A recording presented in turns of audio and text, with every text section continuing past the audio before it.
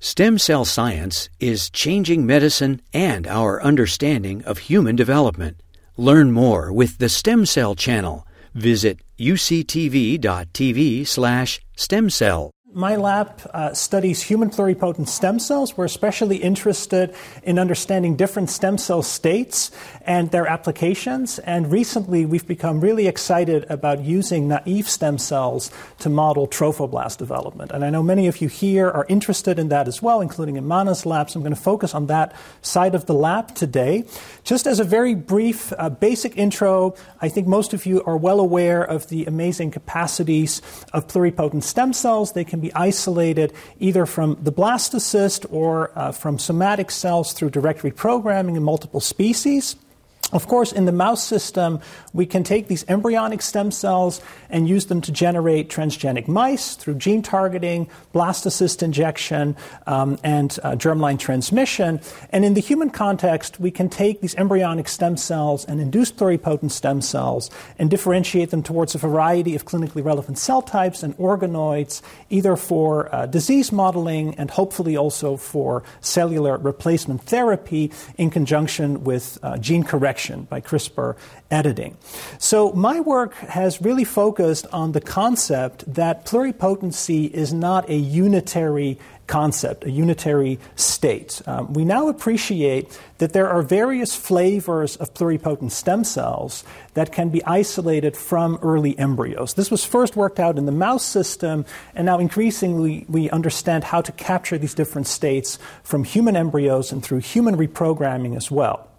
So work over the past 10, 15 years has clarified that the canonical human embryonic stem cells that were first derived by Jamie Thomson in the late 1990s, even though they're derived from the pre-implantation blastocyst, actually acquire a developmental state that is more akin to the late post-implantation embryo. So they kind of seem to progress from their blastocyst identity towards this more advanced developmental state. And we refer to this as the prime state of pluripotency. This is a terminology introduced by Austin Smith and Jenny Nichols. And so these cells, if you look at their transcriptome and you kind of match that transcriptome to various stages of monkey development or human embryos cultured in vitro, it's quite evident that they resemble the post-implantation epiblast around E13, E14 of development. So that's right around when the cells begin to gastrulate, when they start to specialize into different lineages. So based on transcriptional data, they've clearly moved on from their blastocyst origin. If you look at epigenetics, these prime pluripotent stem cells have high levels of DNA methylation. So if you quantify global levels of CpG methylation, in the prime cells we see around 70 to 80% DNA methylation, which is far higher than what is seen in the pre-implantation blastocyst, where you have around 20 to 30% of CG dinucleotides that carry a methyl mark on the cytosine. And another important epigenetic aspect of prime pluripotency is the fact that most female prime stem cell lines, both ES and IPS, show signs of X chromosome inactivation, where one of the two X chromosomes is already inactivated. This is again different from the situation in the blastocyst, where we know that in human embryos you actually have two actively transcribed X chromosomes before the embryo implants. And then finally, in terms of a more functional property that we should all be concerned about as we use these cells, it's been shown both in the human and the mouse context, where we have a similar cell type called epiblast stem cells, that these prime pluripotent cells often show lineage bias if you try to differentiate them. So you can have lines that are terrific at making ectoderm, but cannot at the same time efficiently differentiate towards, let's say, mesoderm or vice versa. And that type of variability in differentiation outcome complicates a lot of applications related to these cells. So we and others have been interested in trying to push these cells back towards a more primitive stem cell state that we refer to as the naive state of pluripotency. As Mana mentioned, I developed this 5-ILA cocktail for accomplishing this prime to naive conversion. There are many other methods out there. Another one that gives a very similar transcriptional state is the T2I-LGO method developed by Austin Smith in Cambridge. They use an HDAC inhibitor to get this process started. What's important is that with either of these methods, you end up with a naive stem cell state that clearly has a pre-implantation transcriptional identity. So if you look at, for instance, transcription factors, factors expressed in these naive cells, they correspond quite nicely to the same transcription factors that you see expressed in the human epiblast before implantation. These cells have globally reduced levels of DNA methylation, again consistent with the blastocyst identity, and they show X chromosome reactivation in female cells. Now, more recently, we and a number of other labs have shown that these cells also have an enhanced potential for extraembryonic differentiation, which opens the door to modeling extraembryonic development, diseases associated with the placenta. So I'm going to talk more about that today. Just briefly, what are the potential applications of these naive stem cells? Why are we and others excited about it? The first is this concept of looking at their lineage potential in relation to primed cells. Perhaps these naive cells, by virtue of being in this less committed kind of ground state, have less bias in differentiation outcomes. This has not really been tested yet with respect to germ layer differentiation. It hasn't been compared side by side, but we do find they have this enhanced extraembryonic potential. They also have potential importance for modeling X-linked disorders. I mentioned that the primed cells often show X inactivation. They're also known to undergo erosion of that inactive X chromosome with increased passaging, where the inactive X becomes partially re-expressed. And then when you try to differentiate those cells, they fail to properly inactivate their X chromosome. So this can complicate modeling of X-linked diseases. Many autism spectrum disorders carry mutations on the X chromosome. And so we've shown in collaboration with Catherine Platt at UCLA that these cells converted under our naive media actually undergo X chromosome reactivation, and when you differentiate them, they can also initiate de novo X inactivation from the naive state. Another broad point to make is that the naive cells may offer windows into aspects of early development that are difficult to model from the primed state. A good example of that are so-called transposons, jumping genes that are uniquely expressed in the naive cells as well as in early human embryos, families like SVA and HERV-K, but are lowly expressed in the primed state. So you can actually figure out what those transposons are regulating, how they are in turn regulated using the naive stem cells. And finally, there's this exciting concept of interspecies chimerism, of trying to get the human pluripotent cells to incorporate into an animal host embryo in order to generate human stem cell-derived tissues within a developing animal. So this has been mainly attempted using mice. It doesn't work very well. Now groups are trying this with large animal host embryos. I think that's probably a more sensible approach. But the efficiency of this is still very low. I think it's going to require optimization both of the naive stem cell media and potentially engineering suitable host niches within these animal host embryos. Definitely, though, an exciting space to watch. So my lab is focused on four kind of interrelated aspects of these different stem cell states. The one that's really taken off in the past few years is modeling placental development using naive cells. I'm going to tell you about that work in particular today. We are also interested in mapping the transcription factor networks that control these different stem cell states. We've used biochemical approaches with a collaborator at Columbia, Jianlong Wang, to identify proteins associated with OCT4, which is a master transcription factor of pluripotency. And we've identified different epigenetic subunits of the BAF complex that are associated with OCT4 in either naive or primed conditions. And we also have this strong interest in further improving the signaling environment of these naive stem cells. So even though these are a very useful tool for modeling the early embryo, they're known to undergo imprint erasure. So you have parent-specific imprinting marks that are present in the primed state but become erased due to the excessive demethylation in the naive state. There's also issues with long-term genetic stability under naive conditions. And so we're interested in refining these culture conditions. And finally, we, like many others, are exploring the ability of these naive cells to self-organize into 3D models of the human embryo in order to study human development and also potentially implantation failure. But today I'll strictly focus on this first arm of our research program. And so I want to tell you how we became interested in looking at placental differentiation. We performed this ATAC-seq analysis in collaboration with Didier Trono's lab in Switzerland, comparing open chromatin in naive and primed stem cells. And we found that the naive cells are enriched in open chromatin sites associated with the morula and blastocyst stages of human development, as you'd expect. But surprisingly, they also showed significant open chromatin found in the placenta. So that was a bit of a curiosity. We did not expect that, but it reminded me of a prior finding where, based on RNA-seq data, we found that these naive cells show increased expression of various transcription factors associated with the trophoblast lineage, which is the main epithelial cell type found in the placenta. And so this raised the question, do these naive cells perhaps have an enhanced potential for extraembryonic differentiation, specifically towards trophoblast fate? You can imagine that because we've pushed these cells back in terms of their developmental state, more towards the point when the epiblast and the trophectoderm initially segregate in the human embryo, they may have increased plasticity to turn into trophoblast cells. Just to remind you, trophoblast is an extraembryonic lineage derived from this outer trophectoderm layer of the blastocyst, which gives rise to the placenta.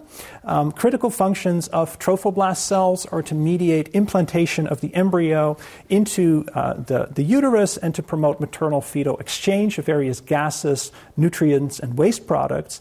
If you look at the kind of hierarchy of trophoblast cells in vivo, from that pre-implantation trophectoderm, you generate so-called villus cytotrophoblasts. These are kind of the in vivo trophoblast stem cells, and these in turn can differentiate either into extravillus trophoblasts, these are the invasive cells, or the multinucleated and hormone-secreting syncytial trophoblasts. So the first question we looked at is whether these naive cells are able to respond to conditions for human trophoblast stem cell isolation. And this was really inspired by a paper published in 2018 by the Arima lab in Japan. I consider this really to be a landmark paper for the trophoblast field. Kind of to contextualize that, back in the 1990s, Janet Rossand in Canada succeeded in deriving mouse trophoblast stem cells, and they've become a really widely used tool to look at mouse trophoblast development. Since then, it's been very difficult to isolate human trophoblast stem cells. But this paper was really the first to succeed. So they worked out culture conditions for deriving human trophoblast stem cells that are self-renewing and bipotent, that can differentiate either into EVT or STB fate, both from blastocysts and from first trimester placental tissues. So very exciting paper. The one limitation, however, is really the source of these TSCs at the time. So neither blastocysts nor first trimester placental tissues are widely accessible for many researchers. In fact, where we are in Missouri, the use of first trimester placental tissues in research is very difficult, very controversial, and I fear this will not improve in the current political climate. So we asked this question, can we derive similar trophoblast stem cells from human pluripotent sources? And we tested both our primed and naive lines. And we found that the naive ES cells and iPS cells, when treated with those same media, those TSC media shown here on the left, readily adopted a morphology closely resembling these primary trophoblast stem cells. The primed cells, on the other hand, shown on the left here, both the ES cells and the iPS cells, did not acquire the same morphology. They actually acquired a very kind of differentiated, normal-looking morphology and barely proliferated. So there's a clear difference in morphology depending on whether you start from a naive or a primed stem cell. But what about molecular markers? So here we perform flow cytometry analysis for two trophoblast-associated cell surface markers, EGFR and integrin alpha-6, and we find that the naive cells treated with these TSC media show strong induction of these surface markers, while the primed cells treated with those same culture conditions actually show downregulation of these surface markers. We've also looked at a number of transcripts by qPCR, again, noticing high activation of various trophoblast-associated transcripts in the naive cells switched to TSC media, but not the primed cells. You'll notice on this graph that to some extent, these genes are already kind of de-repressed in the naive state compared to the primed state. That's consistent with what I mentioned earlier, but this is further increased upon addition of these trophoblast media. We then asked the question, can these naive-derived TS cells actually differentiate into specialized trophoblast fate? We applied the two methods for lineage-directed trophoblast specialization developed in the Okai protocol, either using neureculin and a TGF-beta inhibitor to push them towards extravillous trophoblast fate, or the use of forskolin, which is a cyclic AMP agonist to generate syncytial trophoblasts. I'll show you the EVT data first. We're able to generate this typical mesenchymal morphology of EVTs using the naive-derived TS cells. They also show activation of HLA-G, a key surface antigen associated with EVT fate, as well as upregulation of MMP2. And we then performed a transwell matrigel invasion assay to see if these EVs can actually invade, which is their key functional attribute in vivo. And indeed, the EVT cells show strong invasive potential through this matrigel transwell, whereas the parental TS cells could not invade as well. Similarly, we performed directed syncytial trophoblast differentiation, and were able to obtain these multinucleated cells that show induction of CGB, a key component of HCG, which is a major placental pregnancy hormone, as well as upregulation of syndecan and downregulation of TAT4, which is more associated with the trophoblast stem cells. And we also confirmed that many of these markers are expressed in at the protein level in these STBs. So we then did RNA-seq analysis. This is a bulk RNA-seq, and I kind of want to take my time to explain what's on the PCA here, the principal component analysis. So on the right are the starting primed stem cell lines that we used. When we treat them with these 5I media, we generate naive cells shown at the bottom. When you treat those with trophoblast stem cell media, we obtain these naive-derived TS cells shown in red, which have a very similar gene expression profile as the primary trophoblast stem cells isolated by the group in Japan shown in green. So we actually obtained those same cell lines from the Japanese lab, grew them side by side with our own cells in the lab, and then performed the RNA-seq to really make sure that we're comparing apples and apples. What happens to the primed cells that were treated directly with these TSC media, as you can see on the right, they actually acquired a very different state, nowhere near the primary TSCs. If you look at the volcano plot, you can see that the naive cells treated with TSC media really strongly upregulated many trophoblast-associated transcription factors, while the primed cells treated with those same conditions actually activated a number of ectodermal genes like DCX, PAX3, SOX11, which really have nothing to do with trophoblast fate. So just again to make that point, the response to these culture mediums seems very much determined by the starting state of your stem cells. So putting that together, we know from prior work in the field, much of which was actually developed here by Mana's lab, that primed cells treated with BMP4 can acquire cytotrophoblast fate, but we find that the naive cells treated with those same media, BMP4, do not actually turn into trophoblasts. So it seems that the naive cells are not responsive to BMP4. There's increasing reports coming out that naive cells may not respond to the same growth factors, the same differentiation cues as primed cells. So that's not in and of itself surprising. We did find that the naive cells, when treated directly with these trophoblast stem cell media, can turn into trophoblast stem cells, and we don't see the same response starting from the primed state. And similar observations were reported by a number of other labs over the past 2 years. Now, last year, there were 2 other papers that came out that modified this protocol. They showed that if you treat the naive cells with a MEK inhibitor and a TGF-beta inhibitor, you can actually transition the cells through a pre-implantation trophectoderm-like state, which they refer to as naive trophectoderm, before pushing them further towards trophoblast stem cell fate. So I think that is a nice modification of the protocol, because one thing I haven't mentioned yet, the trophoblast stem cells that we derive clearly have a post-implantation identity. When you look at their gene expression, they do not match the gene expression program of the trophectoderm in the blastocyst. They're far more similar to cytotrophoblasts in the post-implantation environment. And so with this modification, we can now also kind of perhaps not stably capture, but at least study this pre-implantation trophectoderm step.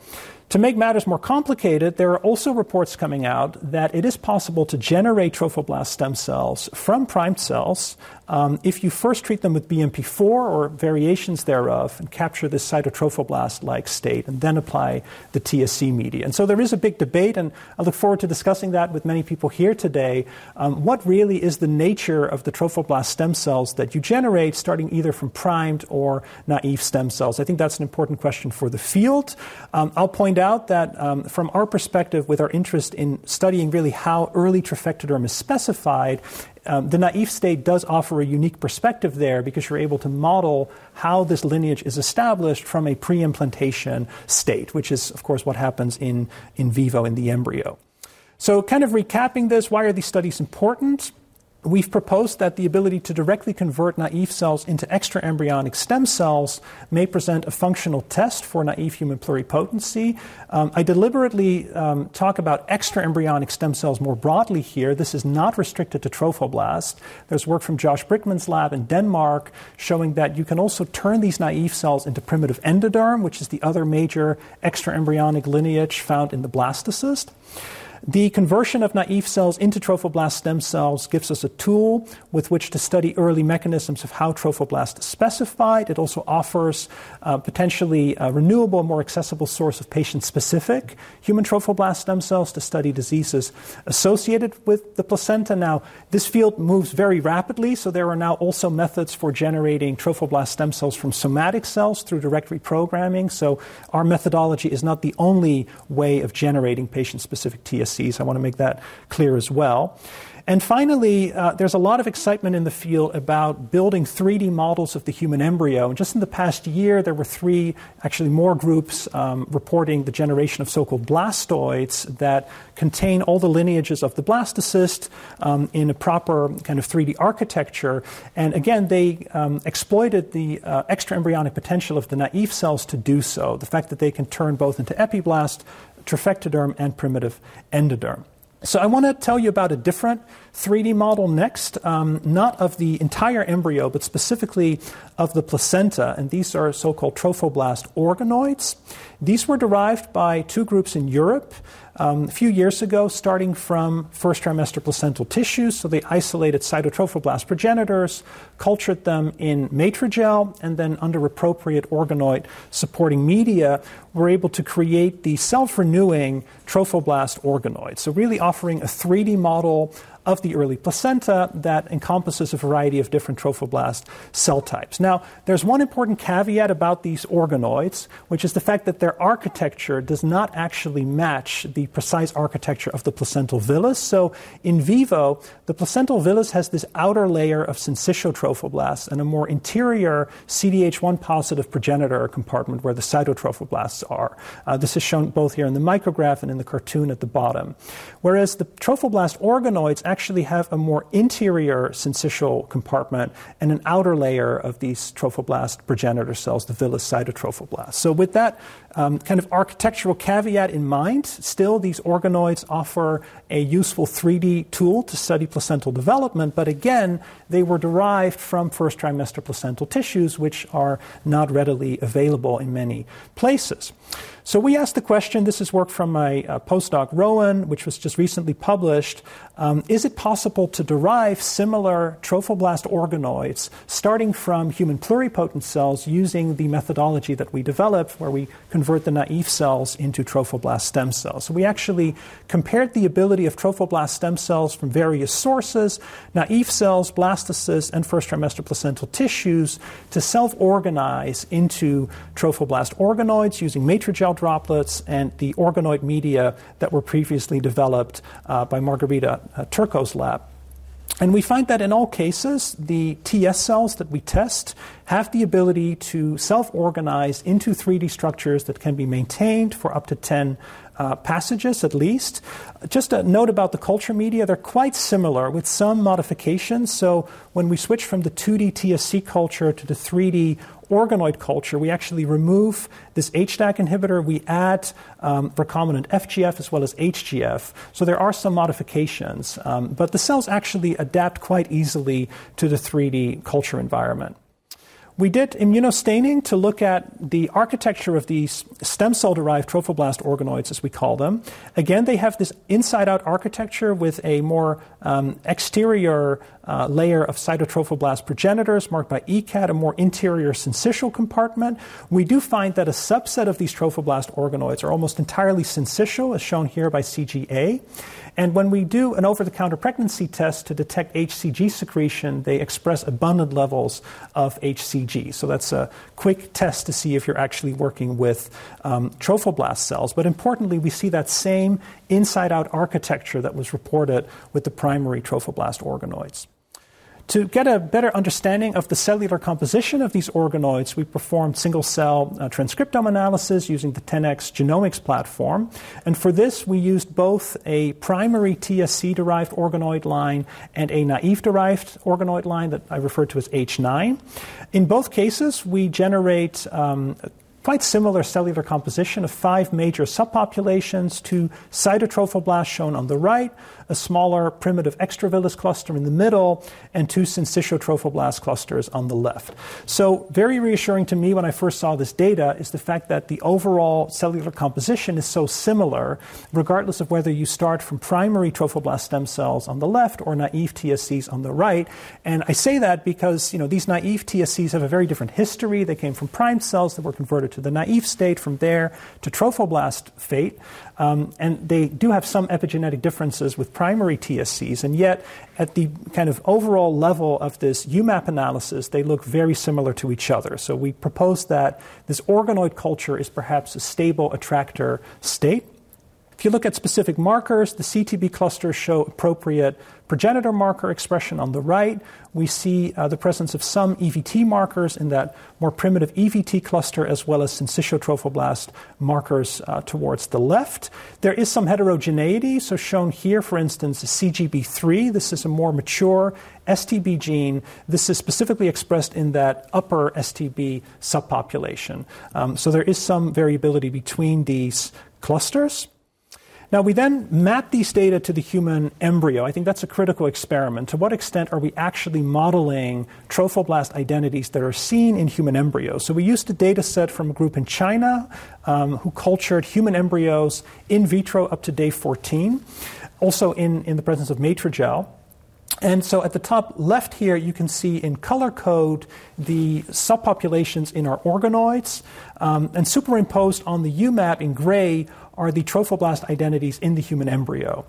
And if you then look here towards the bottom left, you can see that the embryonic cytotrophoblasts really cluster nicely with the 2 CTB clusters that we have on the right, as do the EVT cells from the human embryo, as do the STB cells from the human embryo. So there's a nice kind of one-to-one correspondence of trophoblast identities in vivo and in these organoid models. And on the right here, we've also added temporal data showing that the STBs that were isolated from a later stage of human development, day 14, actually cluster more with that more mature STB cluster towards the top compared to earlier STBs. So there is developmental progression that this model captures as well. Now, one issue that we noticed early on is that the extravillus cluster is quite small and perhaps not fully mature.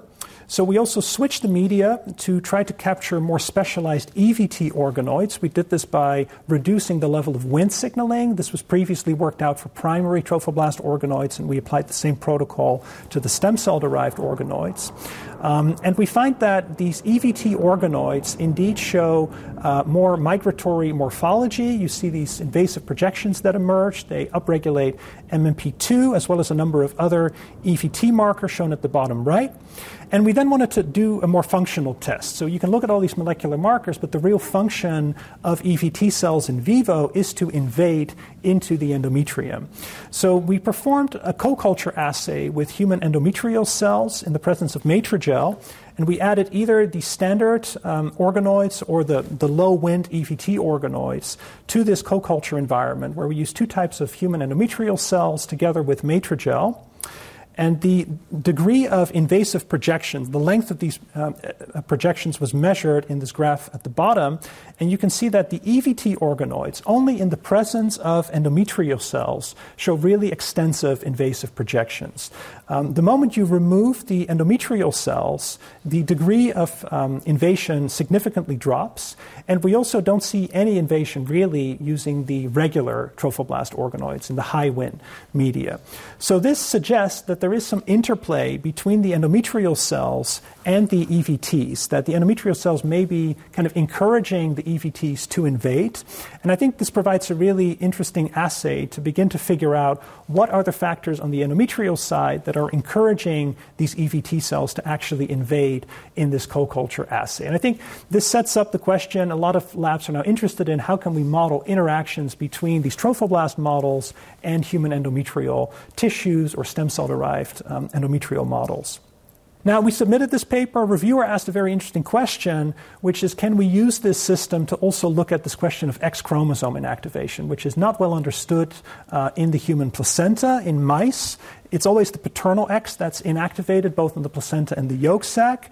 There's evidence that in the human placenta, X inactivation is more patchy, where you've got entire areas of the placenta that show maternal versus paternal X chromosome silencing. So can we use this system to kind of figure out at what point is the X chromosome shut down, and is it random or perhaps imprinted?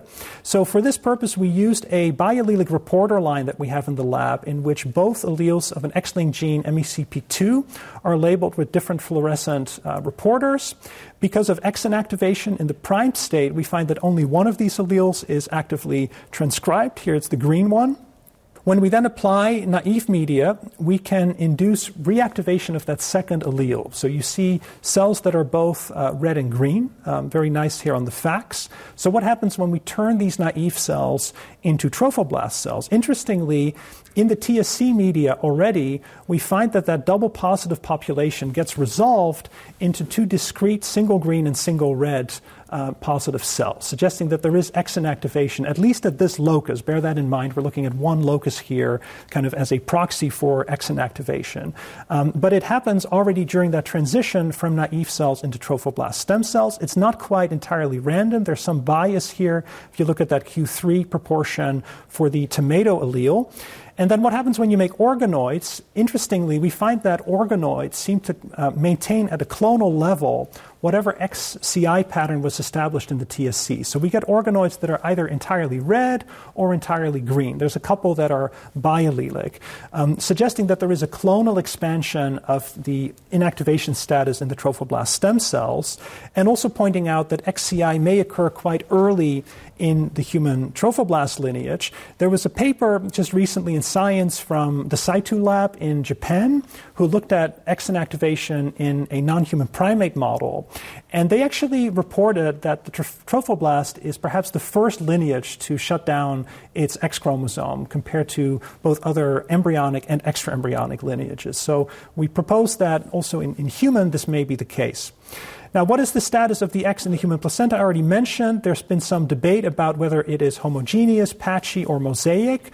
Most of the evidence at the moment suggests that it's quite patchy, where you have entire parts of the placenta that show either maternal or paternal silencing with some bias towards the paternal X. And the model is that this reflects the generation of entire villous trees from trophoblast progenitors at a fairly early stage of gestation. So you have an early choice as to which X chromosome to inactivate, followed by clonal expansion, which is similar to what we see in our in vitro model.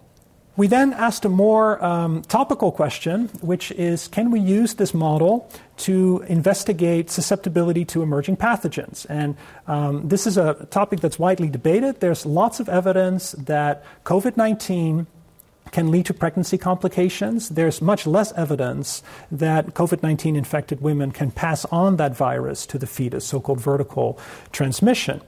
So we looked at our single cell data. We find that the entry factors ACE2 and TMPRSS2 are quite restricted, really just to the STB population within our single cell data, especially that more mature STB population towards the top.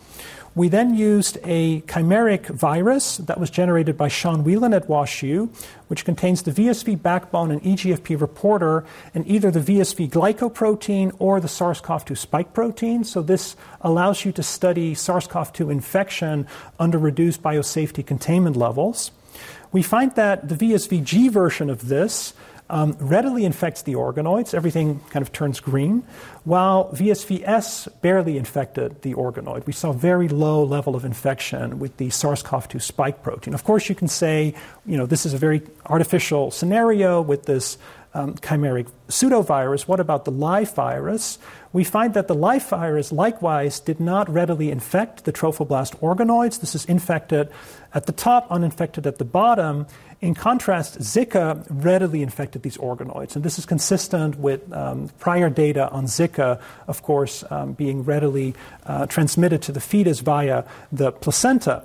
And also we find that Zika entry factors are more widely expressed in the organoid data. So we see a different response to these two emerging pathogens, which we believe is correlated to the level of expression of their entry factors. Now, that said, you might argue this is not the right model, as reviewers did, to study trophoblast infection, because you have that inside-out architecture. Remember, we have that outer layer of cytotrophoblasts, which are ACE2 negative, and then a more interior ACE2 positive STB compartment. So is it possible that that inside-out architecture is preventing the virus from accessing the STBs? So to address that, we actually generated STBs using the lineage-directed protocol from the Okai group, starting from TS cells, so without the organoid context, and then reinfected them with the SARS-CoV-2 virus, the chimeric virus. And shown in G here versus H, we find that VSV-S, again with the SARS-CoV-2 spike protein present,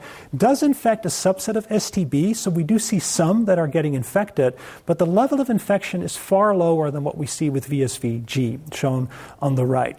So our interpretation is that there seems to be heterogeneity within the STBs. Some may be able to get infected, both in the 3D context, perhaps more so in the 2D context, but overall we see far less infection than with other viruses like VSV-G or Zika virus.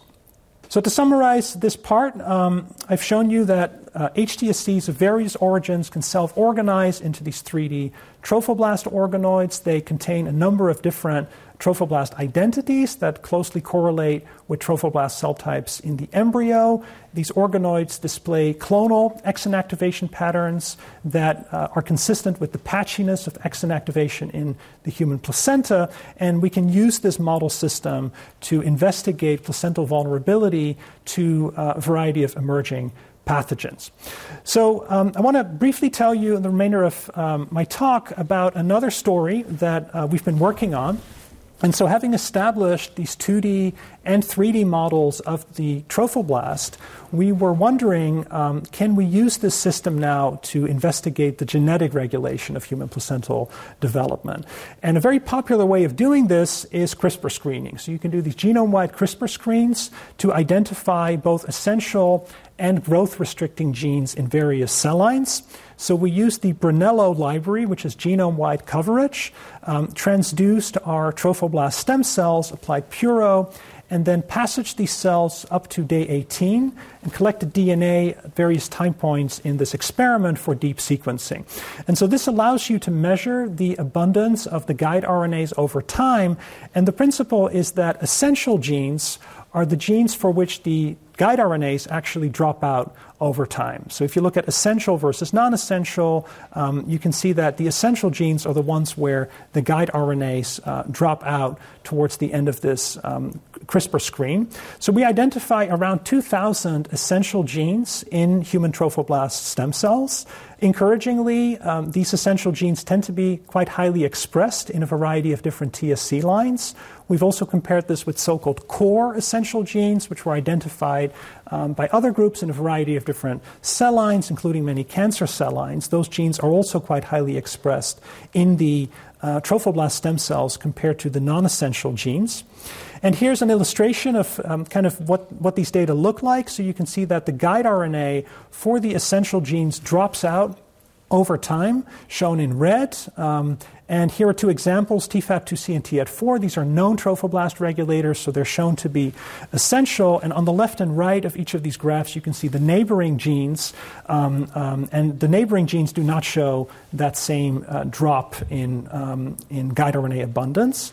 These essential genes tend to be enriched in processes such as in utero development, as well as a number of signaling pathways that are directly controlled by the trophoblast stem cell growth factors and inhibitors. So that makes a lot of sense.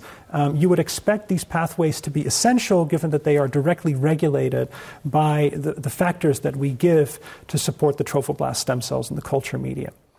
Now, we then wanted to identify not just essential genes in trophoblast stem cells, but ones that are specific to trophoblast stem cells. So in the Venn diagram, we compare the essential genes in the TSC cells to core EGs as well as EGs in primed stem cells that were previously identified by other labs. And so we identified around 870 two essential genes that are unique to trophoblast stem cells that are not unique in these other data sets. And we then asked another question, which is, how many of these are actually enriched in the cytotrophoblast in vivo? Ideally, we would identify factors that are not simply essential for the cells in vitro, but also play a role in trophoblast development in vivo. And so doing this comparison, we were able to identify a number of genes that are not only essential specifically in trophoblast stem cells, but also upregulated in cytotrophoblasts in the human embryo compared to epiblast or primitive endoderm. Some examples are shown here. So we've got a number of known trophoblast regulators, genes like GATA2, SKP2. This is known to regulate the cell cycle, as well as ARID3A. So these are more highly expressed in cytotrophoblasts than other lineages in the human embryo. We also pulled out some previously unreported trophoblast regulators, such as TEAD1, TCAF1, and ARID5B. TEAD1 really caught our eye. So this is a transcription factor which is dispensable for mouse trophectoderm specification. You can knock it out in the mouse embryo, and the trophectoderm still develops just fine. Its paralog, though, TEAD4, is known to be a key determinant of trophectoderm specification in the mouse, and yet TEAD1 had a higher rank in our CRISPR screen compared to TEAD4, if you look at its essentiality based on guide RNA abundance. Now, we looked at expression of TEAD1. We find that it is upregulated in the trophoblast stem cells compared to either primed or naive pluripotent cells. It's also highly expressed in the invasive extravillous cells, much lower in the STBs, and we see a nice nuclear localization for TEAD1 in our TS cells. So we asked the question, what is the role of this transcription factor in human trophoblast biology? To do that, we made TEAD1 knockout cells. So we knocked out TEAD1 using CRISPR, first in primed cells, then made naive, and then made TS cells. The reason for doing the experiment this way is that we can actually study the requirement for TEAD1 during the transition from primed to naive, as well as from naive to trophoblast stem cells. So in the end, we were able to make TEAD1 knockout naive cells quite easily. There was no real phenotype going from primed to naive.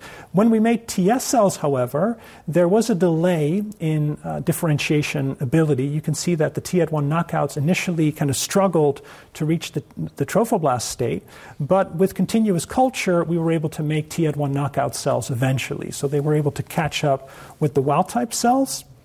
We then performed transcriptome profiling, comparing the TEAD1 knockouts with their wild-type counterparts, and we found that these TEAD1 knockout trophoblast stem cells showed substantial upregulation of a number of syncytial trophoblast genes like CGB2, CGB7, and PSG11, while they actually showed downregulation of markers associated with EVT fates, such as HLA-G, FN1, and integrin alpha-5. And this is also reflected in the GO analysis on the right. You can see that STB-associated terms like hormone response were upregulated in the TEAD1 knockout trophoblast stem cells, while many EVT-associated terms were going in the other direction.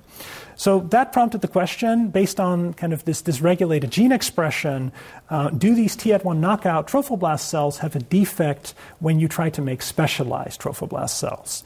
So we pushed them either towards extravillous trophoblast fate or towards syncytial trophoblast fate, both wild-type and knockout in parallel. And we find that the TEAD1 knockout TSCs did a really poor job of making extravillous trophoblasts, so they don't acquire that nice migratory morphology that you expect from EVTs. They also showed reduced expression of HLA-G, as well as reduced chromatin accessibility at this EVT locus by ATAC-seq, whereas they actually showed increased expression of CGB, which is, again, more associated with STB fate, which you really don't expect from EVT cells.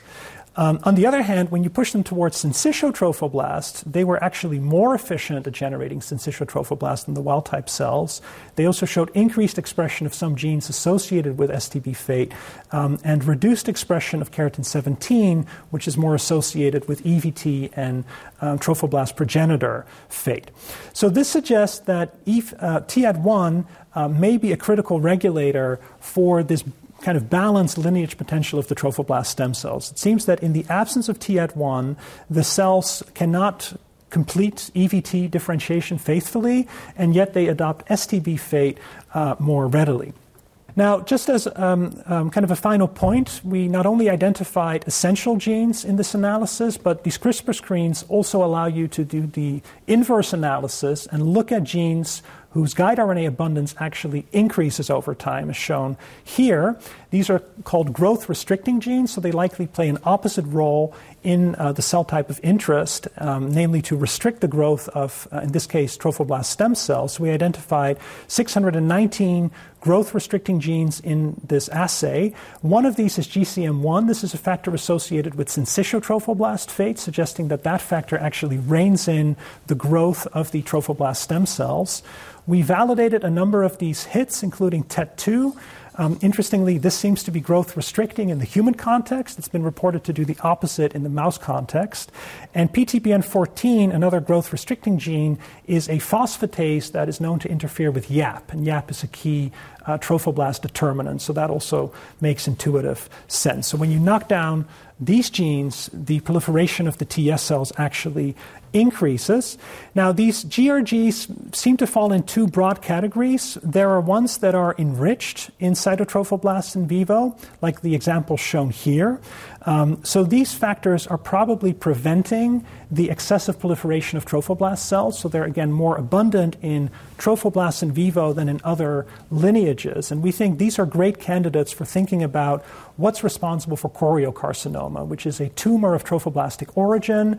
Potentially, genes such as these are dysregulated in that cancer and then cause excessive trophoblast proliferation. There's also the opposite category, growth-restricting genes that are actually more highly expressed in the neighboring cell types, like epiblast and primitive endoderm, compared to cytotrophoblasts. Some examples are shown here. These include genes like nodal and TBX3, which are actually pluripotency associated. So we propose that these factors may be preventing trophoblast programs from becoming activated in these other cell types. Now, finally, we looked at conservation with mouse data. So we wanted to know to what extent are the essential and growth-restricting genes in this human context shared with mouse trophoblasts. And there was a very important paper from Miriam Hemberger's lab a few years ago who did a large-scale mouse phenotyping analysis and identified genes that cause placental defects. It's probably not an exhaustive resource, but still it gives you a pretty good idea of what genes are necessary for placental development in the mouse. So when you intersect these data with our trophoblast stem cell essential and growth-restricting genes, there's a little degree of overlap. It's not overwhelming, but there are 20 candidates that are actually conserved between these data sets shown here. And these 20 genes are more highly expressed in human villus cytotrophoblasts compared to other cell types found at the human maternal-fetal interface. So again, that's somewhat reassuring. You would expect these conserved regulators to be more highly expressed in the villus cytotrophoblast compartment. What was interesting, though, is when you look at some prominent examples within this list of 20, there are several mitochondrial genes included here. So again, these are genes that are essential for human trophoblast stem cell growth, have also been implicated in placental dysfunction in mouse. And again, it's not a very long list, but this does suggest that metabolism, oxidative phosphorylation is a really conserved regulator both of mouse and human trophoblast biology. And you can see that these candidates tend to be indeed more specifically expressed in the trophoblast cells at the human fetal-maternal interface. So I think that opens up kind of an avenue for further work into how does mitochondrial regulation affect trophoblast biology. So to summarize this part, I showed you our data reporting genome-wide CRISPR screen where we identified both essential and growth-restricting regulators. We did a lot of follow-up on one of these candidates, the essential transcription factor TEAD1, and proposed that it plays a human-specific role, particularly in EVT differentiation from trophoblast stem cells, although it also has some phenotype in both specification and maintenance.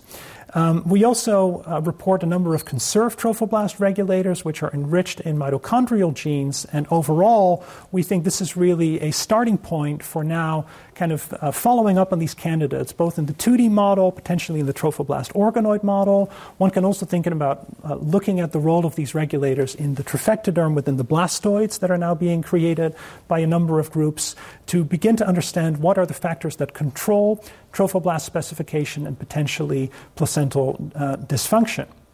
So with that said, I want to give a big shout out to the people who actually did the work, including my student Chen Dong. He was actually the one who pioneered our naive to trophoblast stem cell efforts, and he also led the CRISPR screen effort, a very productive graduate student. He just defended his thesis, the first one from my lab, and the organoid work was entirely performed by Rowan Carvis, who's a postdoc in the lab, with help from all the others as well as our generous collaborators at WashU. I also want to give a big shout out to our generous funding sources, both at NIH as well as a number of private foundation grants. So with that, I'll be glad to take your questions.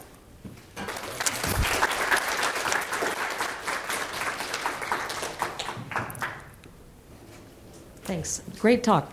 I have two questions, actually. Can you comment on the ability of the naive versus the primed to induce trophoblast stem cells? There seems to be a lack of a repression complex to me in the naive. And I've never seen anyone look at that, and it's probably a complex of polycomb-related groups and a number of things. Can you comment on that? Yeah, so the initial thought we had, it's a great point. What is really the molecular basis for this extraembryonic potential? So my initial thought was it's all about DNA methylation.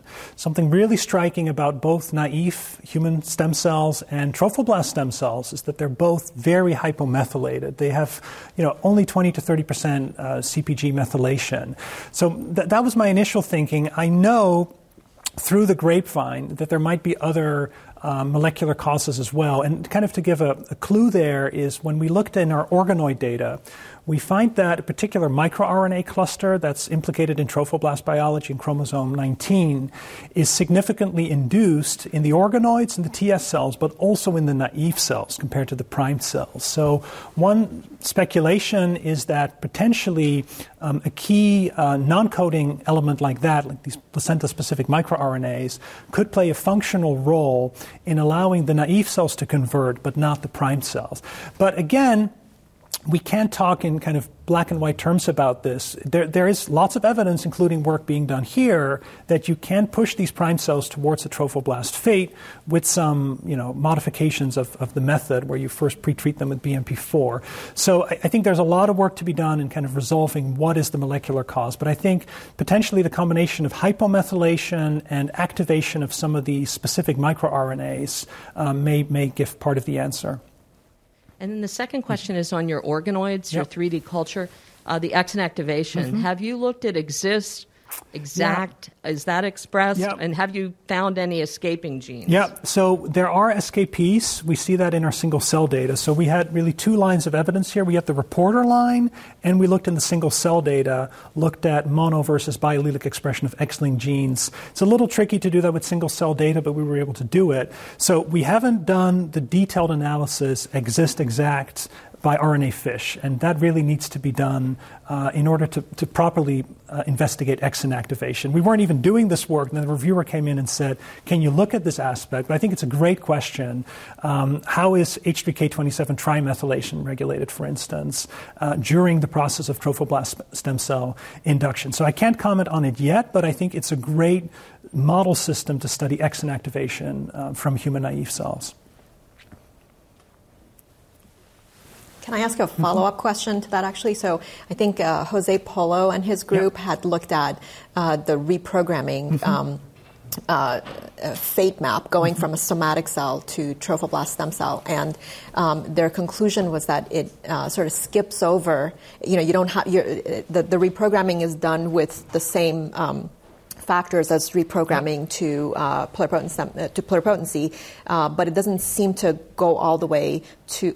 It doesn't seem to have to go all the way to naive in order to make it to trifectoderm. So, can you comment on that and any insights into that? Yeah, this is a great point. Do you have to go through pluripotency to reach trifectoderm fate? Right. So, is it possible to directly turn a somatic cell into a trophoblast cell without actually proceeding through pluripotency? I suppose it's possible.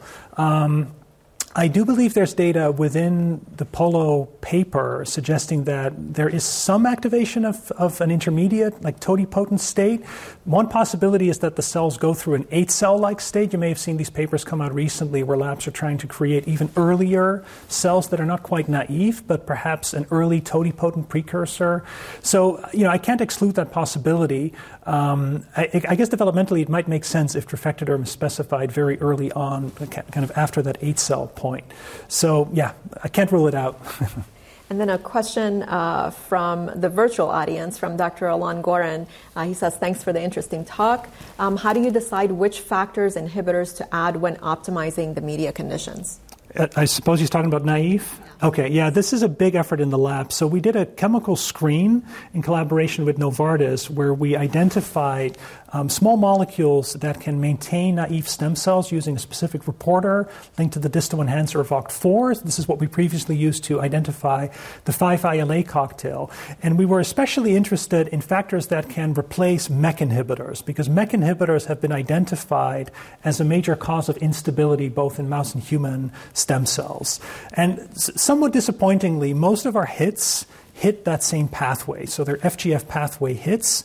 Interestingly, though, we still pull out a number of alternative inhibitors of the pathway, both upstream and downstream, that give us different phenotypes in culture, including more stability, potentially faster reprogramming kinetics as well. So there's not a lot of room to work with. I think you have to hit that pathway at somewhere, at the level of the receptor, RAF, MEK, ERK. But I'm hopeful that by reaching kind of an optimal combination of these enzyme kinase inhibitors, we can further improve the naive phenotype. But this is very much an active area, and many labs are active in this space, but hopefully we'll get there.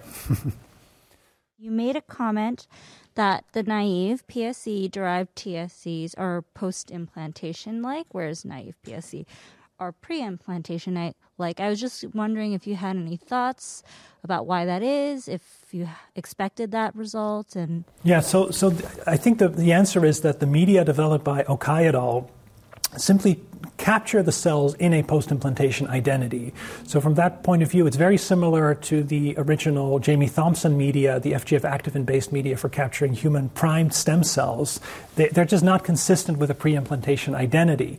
So when you treat naive cells with the Okai et al. Media, these initial human trophoblast stem cell media, you push them towards that later state. Now, is there a way to trap them at that earlier state? Again, based on these papers last year using dual MEK and TGF-beta inhibition, it is possible to pass the cells for a couple of days through a pre-implantation trifectoderm state, but no one has yet been able to successfully capture that state in vitro. Another way to do it, though, is to build these blastoid models, because it's pretty clear that the blastoids have an actual pre-implantation trifectoderm that is not, post-implantation trophoblast. So I think there are two ways of getting there. Perhaps both start from naive. You can either directly make this pre-implantation TE for a couple of days or make a blastoid. But there is still this unanswered question, can we stably arrest human trifectoderm stem cells in vitro? And I think that's kind of a new, maybe the next objective for the field to do so.